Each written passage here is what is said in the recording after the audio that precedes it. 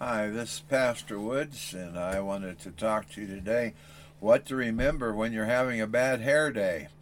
Romans chapter 8, 26 through 29, is basically the 28th verse. It says, "In the same way, the Spirit also helps our weakness, for we do not know how to pray as we should.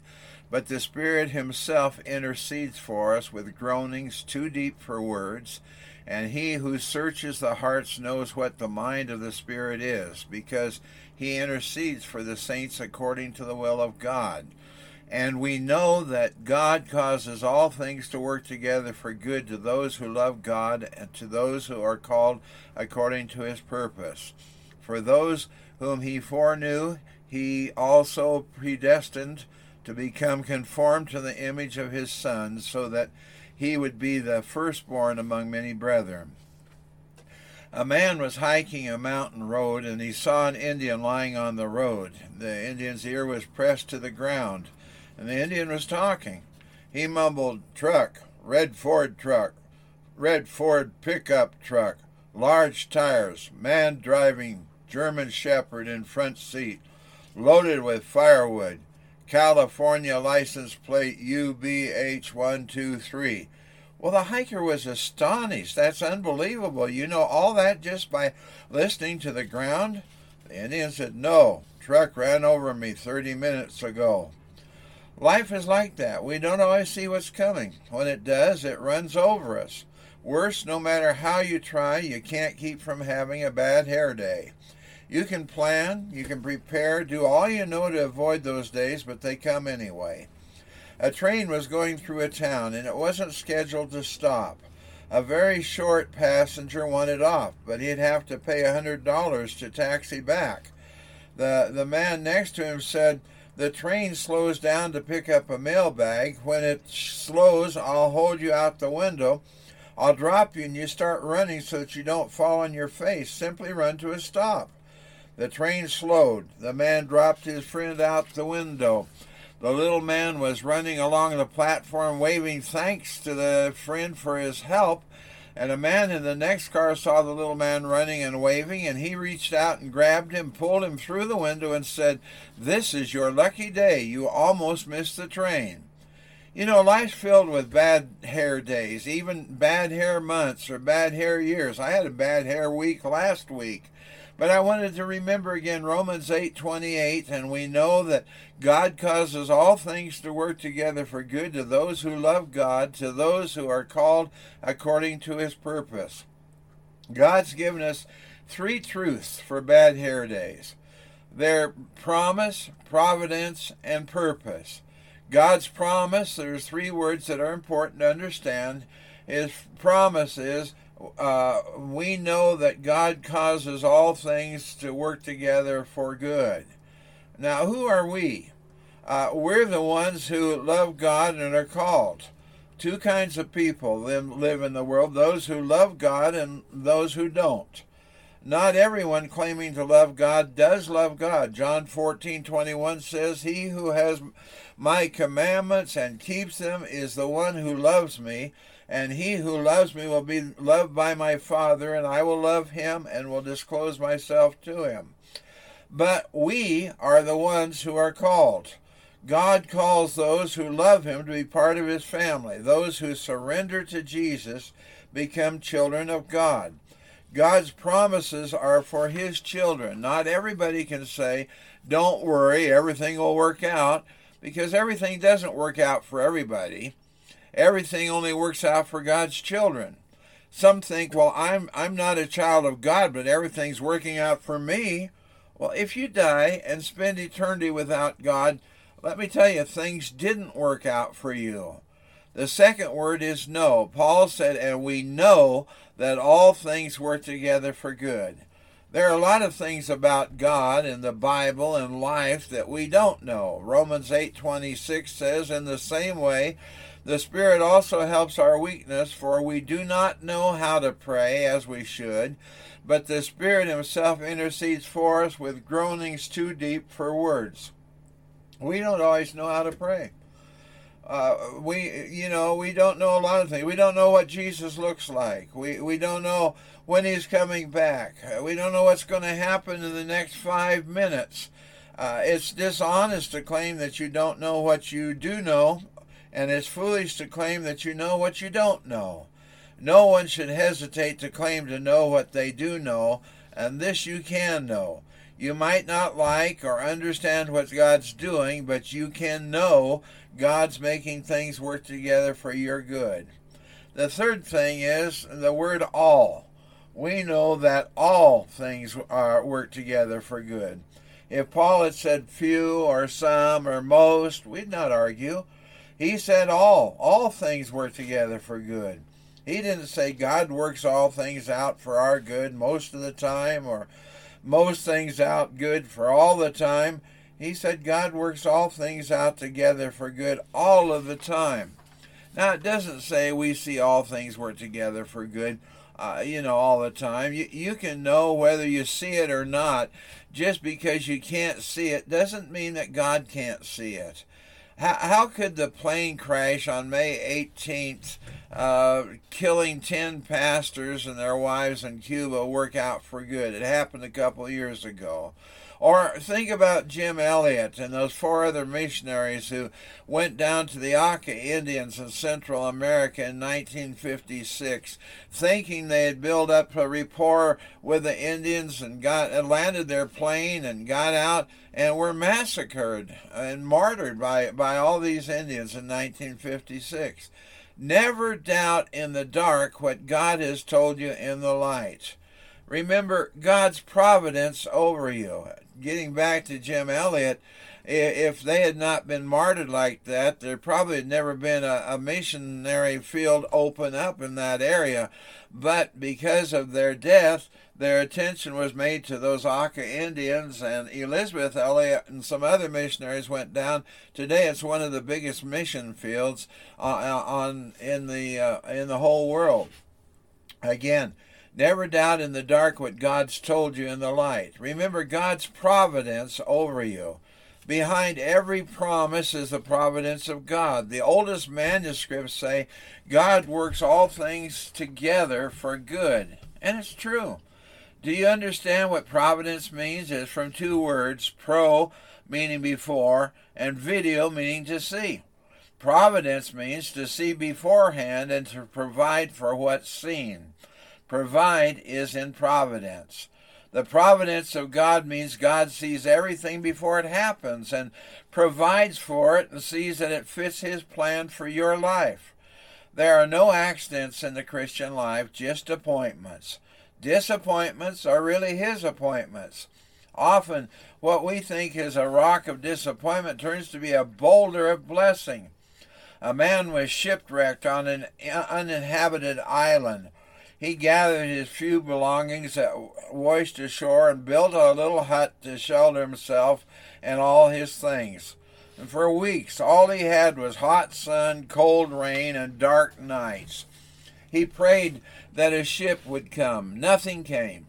One evening, he went looking for food and saw smoke rising from his hut. He ran back, and his hut was engulfed in flames. His campfire had set fire to the hut and burned everything that he had.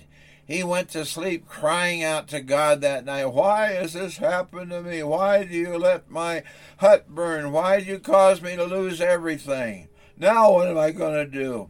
Next morning, he woke to find a ship anchored off the island, and the rescue that he'd been praying for was there. He heard footsteps and turned, and men from that ship had come to rescue him. He asked, "How did you find me?" "Well, we were passing by, saw your signal fire, and came to rescue you." You know, God can take a fire and turn it into a light that delivers you from darkness. He can take a flood and turn it into a river of blessing. The Greek for work together gives the English word synergy. Synergy is what happens when individual parts of something come together into a whole, making a greater and a better effect than each individual part could have had on its own. Think about it. Every moment of every day is one individual piece of the puzzle of God's plan for your life. God can reach into a bag of circumstances and any given day pull out any piece, fit it perfectly in the puzzle of His plan for you. That doesn't mean everything that happens to us is good. Everything isn't good, but everything will ultimately work together for your good. I've watched Marty bake cakes. Eat any one of those individual ingredients and they're not too tasty. Do you enjoy eating flour? Would you like a meal of baking powder? How about a cup of Crisco or a glass of raw eggs? These things by themselves taste awful and are harmful. But she takes those ingredients, mixes them together, puts them in the oven, and out comes a cake. It isn't what goes into the bowl that matters. It's what comes out of the oven that counts. You won't always enjoy the ingredients God puts into your life, but when it's finished baking, you will have a Romans 8:28 cake, and the taste will be unbelievable. Every day we eat two deadly poisons, sodium and chloride. Either one of them taken alone can kill you. Together, they form sodium chloride salt. Either one without the other can poison you, but both together can bless you. If we take two things that are bad and make something good, surely God can take everything that's bad and make it into good. So, remember God's purpose. God's purpose for you is good. That doesn't mean things will turn out like you think they should. Certain things that are bad at the time really can turn out for good. May 11th, 1996, there was something that happened. Domingo Pacheco was on a tight schedule to catch a plane out of Miami, Florida. The left rear tire of his Cadillac blew on the Palmetto Expressway, and for an hour he sweated under the broiling sun changing the tire, and I imagine he did a lot of grumbling at that time, probably sang 100 verses of Amazing Grace. Well, as he finished, his mother called on his cell phone and said, "Where are you?" He said, "I'm stuck on the freeway changing a flat tire. I have missed my flight." She shouted, "Well, turn on your radio and thank God. The plane you were going to be on crashed in the Everglades." Well, Domingo Pacheco would have been aboard jet flight 592 except for that flat tire. Normally, thanking God for a flat tire seems crazy, but we give thanks to God in all things. Good doesn't necessarily mean health. Not all Christians are healthy. It doesn't necessarily mean wealth. Not all Christians are wealthy. God's purpose for you isn't to be healthy, happy, rich, or famous. His purpose is found in Romans chapter 8, verse 29. For those whom he foreknew, he also predestined to become conformed to the image of his Son, so that he would be the firstborn among many brethren. Paul said, we've been predestined to be conformed to the image of his Son. Now, the word predestined scares a lot of Christians. We were all chosen or predestined to go to heaven. John 3:16 says, for all, God so loved the world that he gave his only begotten Son, that whosoever could be saved. But we have the power of choice to choose back. God's purpose is that you be like Jesus. God's purpose is that he's chosen you to go to heaven. But you do have the choice, and you don't have to, because you're a free moral agent, you don't have to follow God's direction on that. But the best thing that can happen isn't to be a multimillionaire, or to be famous, or to live in a mansion, or to drive a Mercedes. The best thing that can happen is for you to become like Jesus. Only God knows what's good for you, and what's good isn't necessarily what you think is best. God's good always is better than your best. In 1971, Ravi Zacharias, an evangelist that was very famous, died just a couple of years ago, but anyhow, he was ministering in Vietnam. His interpreter was Hein Pham, a young Christian who was a translator with the American military and with missionaries. Zacharias left Vietnam. Within 4 years, Vietnam fell, and Zacharias didn't hear about Hein Phom's fate. 17 years later, in 1988, Hein Phom called Reverend Zacharias to say that he was in the United States. Now, the story can only be explained by the promise, providence, and purpose of God. After Vietnam fell to the communists, Hein was arrested for aiding the American cause. He was in and out of prison for several years. During one long jail term, the sole purpose was to turn him against democratic ideas and his Christian faith. He couldn't read anything in English, and the only communist propaganda that he could read was in French or Vietnamese, and that's all they wanted him to read was communist propaganda. Every day, he was forced to read Marx or Engels and other communist philosophers. He began to buckle under the pressure. Maybe he thought, I've been lied to. Maybe God doesn't really exist. Maybe God is a farce. He decided he'd never again pray or think of his Christian faith. Next day he was assigned to clean the latrines in the prison. No one wanted that job. Distressed, he began cleaning toilets.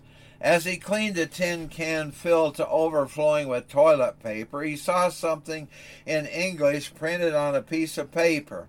He washed it off and slipped it into his pocket.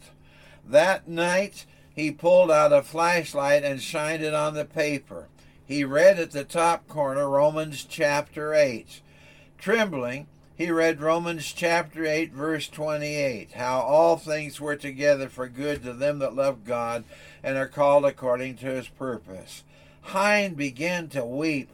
He knew his Bible. There wasn't a more relevant passage of conviction, encouragement, and strength for someone in his position. He cried for God's forgiveness, saying that he'd never again turn his back on Jesus Christ. Hein asked the commander if he could clean the latrine again. Well, that was an unusual request. No one ever asked for that, but they let him do it, and every day he cleaned the latrines. Some official was using the Bible as toilet paper, and every day Hein found the scripture, cleaned it, and read it in his devotions. Well, the day finally came for his release. He began making plans to escape from the country. After several unsuccessful attempts, he began building a boat in secret. 53 people planned to escape with him. Everything was fine until 4 Viet Cong knocked on Hein's door. When he opened it, they said that they'd heard he was trying to escape. Is that true? Hein denied it and made up a story about what he was doing. They turned and left. Hein was relieved, but then he was disappointed in himself because he said, "Here I go again, Lord, trying to manipulate my own destiny rather than letting you work all things out together for my good." He made a promise that he hoped God wouldn't make him keep. If the Viet Cong came back, he'd tell them the truth. Hours before they were to leave, there was another knock, and he opened the door and found the same 4 Viet Cong. They said, "We have our sources. We know you're trying to escape. Is it true?" He said, "Yes. I'm with 53 others. Are you going to imprison me?" They said, "No, we want to go with you." In an incredible escape plan, all 58 found themselves on the high seas, engulfed by a violent storm. Hein cried to God, "Did you bring us here to let us die?" Then he said, "Brother Ravi, those 4 Viet Cong said, 'Didn't you know we were sailors?' He said, 'If it hadn't been for their sailing ability, we would never have made it.'" You know, when Peter Marshall was chaplain of the United States Senate, he prayed some of the greatest prayers ever recorded.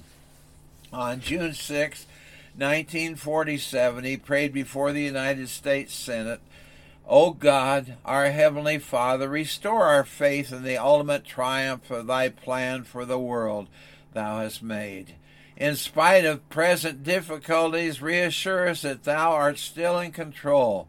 When we become frustrated and give up, remind us that thou art holding things together, waiting and working and watching. When we make mistakes, help us to remember that thou dost not give up on us. Forbid it, Lord, that we should give up on thee and forget that all things work together for them that love thee, through Jesus Christ our Lord. Amen. You know, to act out the principle of turning prayers over to God, we took a paper bag. This is a quote here I went into from David McKenzie, and he wrote a book, Still Married, Still Sober. And it was put out by InterVarsity Press. Anyhow, he said, to act out the principle of turning prayers over to God, we took a paper bag and wrote God on it and taped it up high on the back of our kitchen door. As I prayed about matters such as my career, my role as a father, my abilities to be a good husband, I would write down each concern on a piece of paper. Then those pieces of paper would go in the bag. The rule was that if you start worrying about a matter of prayer that you've turned over to God, you have to climb up on a chair and fish it out of the bag. I don't want to admit how much time I spent sifting through those scraps of paper. Well, now, how can you tell when it's going to be a rotten day? You wake up face down on the pavement. You call suicide prevention and they put you on hold. You see a 60 Minutes news team waiting in your office. Your birthday cake collapses from the weight of the candles. You turn on the news and they're showing emergency routes out of the city. Your twin sister forgot your birthday. Your car horn goes off accidentally and remains stuck as you follow a group of Hell's Angels on the freeway. Your boss tells you not to bother to take off your coat. The bird singing outside your window is a buzzard. You wake up and your braces are locked together. You call your answering service and they tell you it's none of your business. Your income tax check bounces.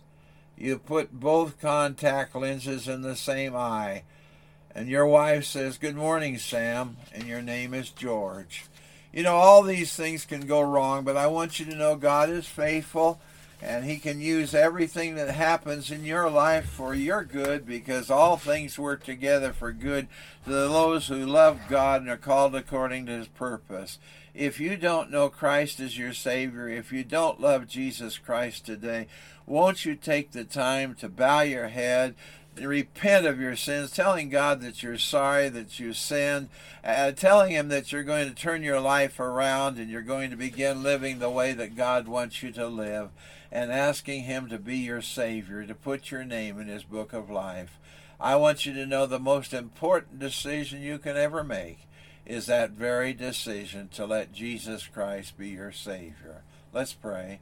Dear Jesus, I pray that you help each one of us, that we might realize the importance of serving you, that when things seem to go wrong, you're still in control, and you still can turn things around and make sure that things do go together for good, because we do love you and we do want to do your will. In Jesus' name, amen. Again, if you want to contact me, my mailing address is Box 4031, Sun Valley, Arizona, 86029. My phone number is 623-845-2741. You can either text me through that number, or you can call me if you really need to talk to me about something. And don't forget, my email is lowercase revwwoods@gmail.com. But I warn you that I get a lot of email, and sometimes I miss things just because of the sheer volume. So if you've tried to email me and I haven't answered, my apologies. Try again. We'll see if we can't make it work. God bless you, and I hope that you're having a good time, and I hope that you remember all things do work together for good to those who love God and are called according to his purpose. Welcome to the family.